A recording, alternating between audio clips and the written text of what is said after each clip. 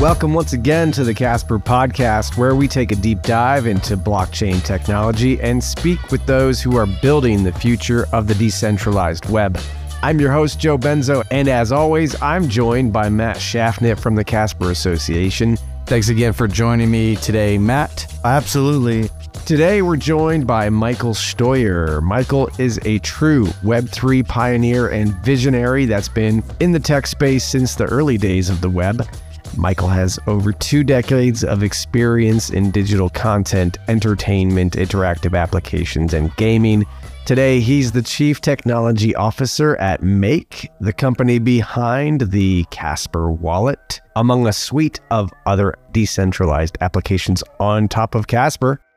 Michael, thanks a lot for joining us today on the Casper podcast. Maybe if you can give the listeners just a quick background on who you are, what is Make, and your path to Casper. So I've been on the forefront of successive generations of technology, or what we call the web, whether it's 1, 2, or 3, for about 25, somewhere between 25 and 30 years.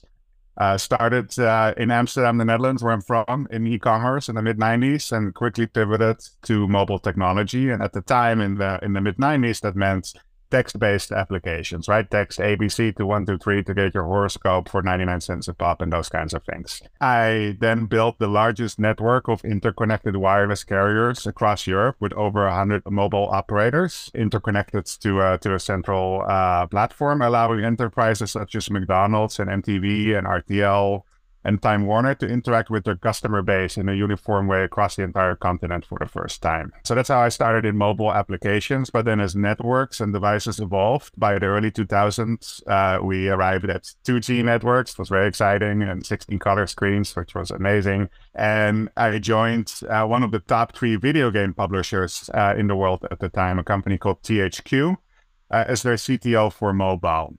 And in a joint venture with Siemens Mobile, THQ developed the first Java virtual machine for mobile devices and put the first downloadable mobile games on a cell phone. So I was really there for kicking off the mobile gaming industry and what later became the multi-trillion-dollar app economy. And then for the next 20 years, I continued to be involved in a lot of firsts across multiple industries and technologies, very much so in mobile and gaming. But let me fast forward to my involvement in blockchain. In about 2012, I was the CTO of a social and mobile gaming company in Santa Monica called Playcino. I had co-founded that several years earlier with a number of other entrepreneurs and investors. Our office sort of became the epicenter of the West Coast crypto world, and projects like Tether were literally founded in our meeting room. So I got involved in some of these projects as an advisor or investor early on, but I didn't really dive in full time until much later, when around 2017 or 2018, we sold Playcino, and my business partner, Alex Kelly, and I founded Make. This is at the height of the 2017 and 2018 ICO boom, where everyone is saying blockchain is going to take over everything. In a couple of years, there won't be any banks anymore. Your mortgage company is going to get replaced by a blockchain, and next month you'll be able to track your breakfast cereal from your table all the way back to the seeds of the corn it grew from. You have to understand that I've always been a pragmatist. So we co-founded Casper Labs in 2018 to become a realistic blockchain partner to enterprises. We ended up writing a product specification that was focused on a pragmatic approach to enterprise adoption, one where blockchain comes in to augment an enterprise's existing stack in order to do what it is really uniquely good at: provides trustless verification and consensus, while leaving everything else to the components that are better suited for it. And that continues to be Casper Labs' approach today, and I continue to believe that it's on the best path to unlock a multi-trillion-dollar industry. Yeah, Michael, I think that speaks very convincingly, first of all, to your background and your understanding of this space.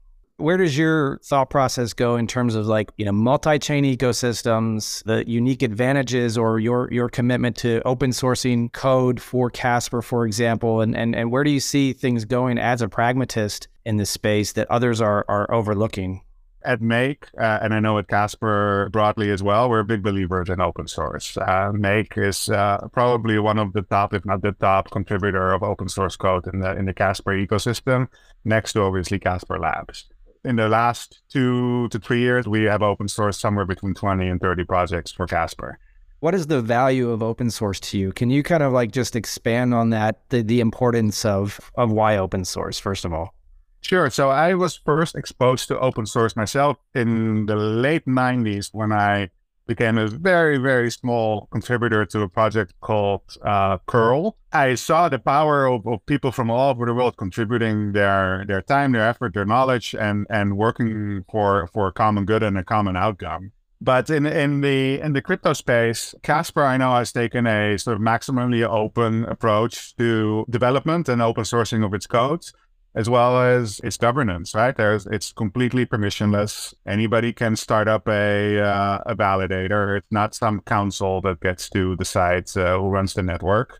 The network is run by the community. And that's a commitment that I believe it has made in perpetuity. That is something that we can all take collective ownership of and collective pride in and work for common good on together. Wow, that's a really great point, Michael. And I think that we are taking the right steps in that. And it's definitely a transitional, evolving process. You know, one thing that you said at the beginning about e-commerce was like, okay, you've gone through several iterations. So the first part of the question is, how is that relative to where we are in blockchain as we go across that maturity curve? So that's part one. Part two, as you look at that evolution, and you struck it on the head when you said, Casper is uncompromisingly permissionless. Do you believe also that the permissionless open source blockchain is the path to the corporate ecosystem because it's kind of what proves out that thesis? Obviously, blockchain as a technology is still very much in the process of finding its mass adoption, right? The market for blockchain-enabled applications is probably measured in the hundreds of millions, not in the billions yet. So how do we get to true mass adoption? So I think there are two paths to that. One is clearly through enterprise, right? Onboarding, for example, a single wireless carrier with 100 million subscribers will open more wallets than almost any other project to date in our industry. That is clearly the strategy that Casper Labs as a company is pursuing.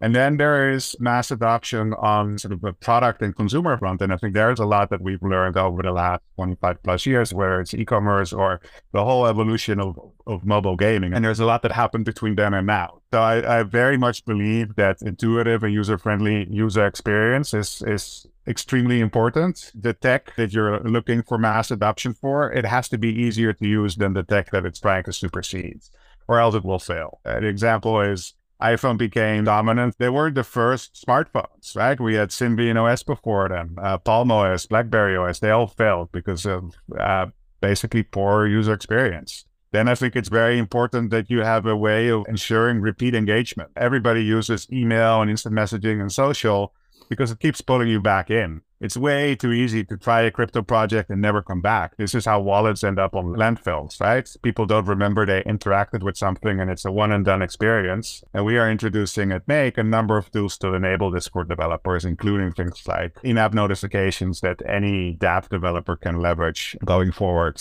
Michael, are you referring to also the features that are just recently launched in Casper Wallet? What are some of the biggest features that surprised you from a UX standpoint or from, a feature request that was needed that's now going to be implemented or that is implemented now into the Casper Wallet? So we ran a successful open beta with about 10,000 participants. We got a lot of feedback, so much so that we had to use an AI tool in order to process it because it was just too much to process.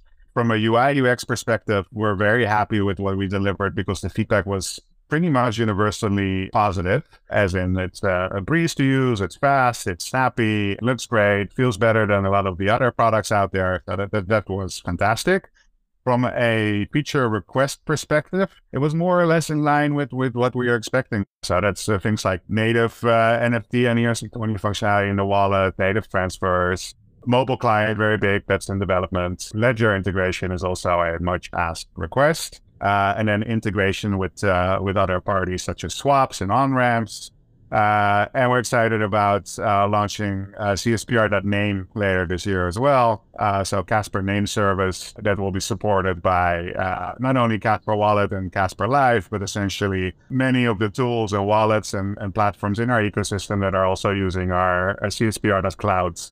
So Michael, like a lot of these network effects that it sounds like you're giving the opportunity to be built in, how do you feel that, for example, NFTs may play a role? Because I noticed there are some NFT capabilities, at least, looking at your NFT collectors can see that directly in the wallet. That's not something super typical right now with a lot of wallets, but like, what are your thoughts on, NFTs as opposed to just crypto?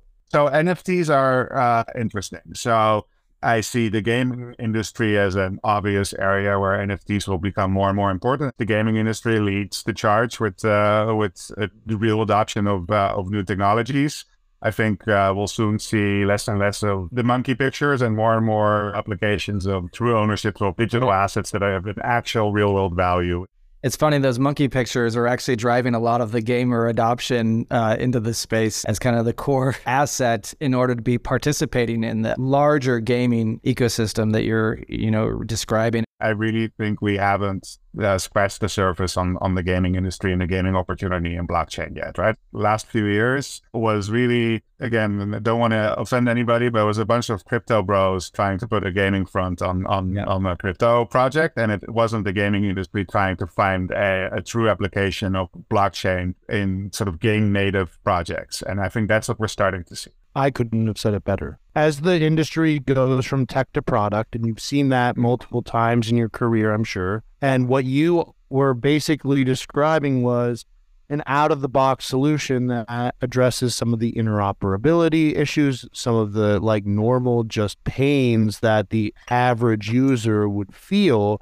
And that's where I believe personally that we're at that inflection point. Speaking more about NFTs, like what is the potential of NFTs? You guys are building infrastructure around NFTs on Casper. We have a huge community that is interested in NFTs, not only for silly pictures, but expanding the utility around what Casper can provide NFTs. What do you see the potential there for Casper, and what are you building? So we're doing a lot of things in the NFT space. As I mentioned before, Casper Wallet will support NFTs natively in the wallet.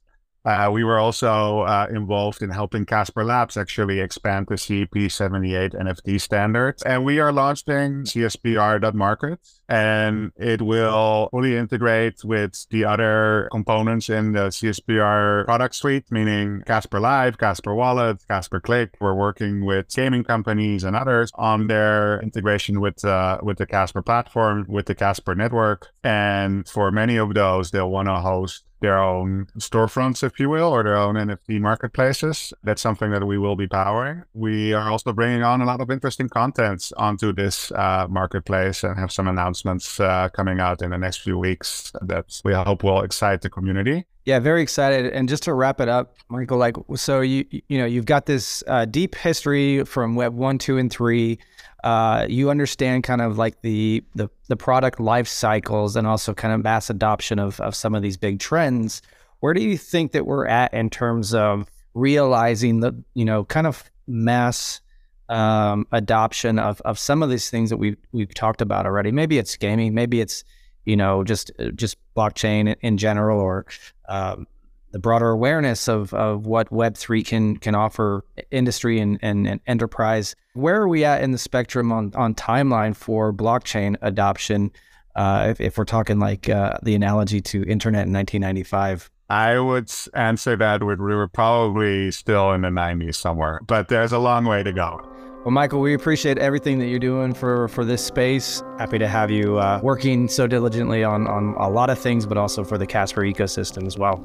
Thank you, Joe and Matt. I appreciate it.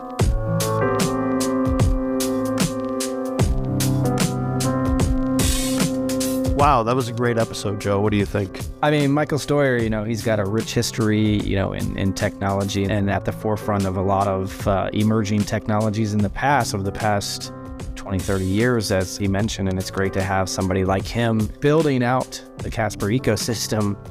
Really great insights. I mean, I think that background really shines through, and I think those fine points that Michael kind of tops things off with when it comes to these ecosystems, which we've been kind of interacting with, it's interesting. Well, that's it. We're pretty much out of time, but if you'd like to be on the Casper podcast, send us a message. We'd love to hear what you're building and what you're working on. From myself and Matt at the Casper Association, keep building and we'll see you on the other side.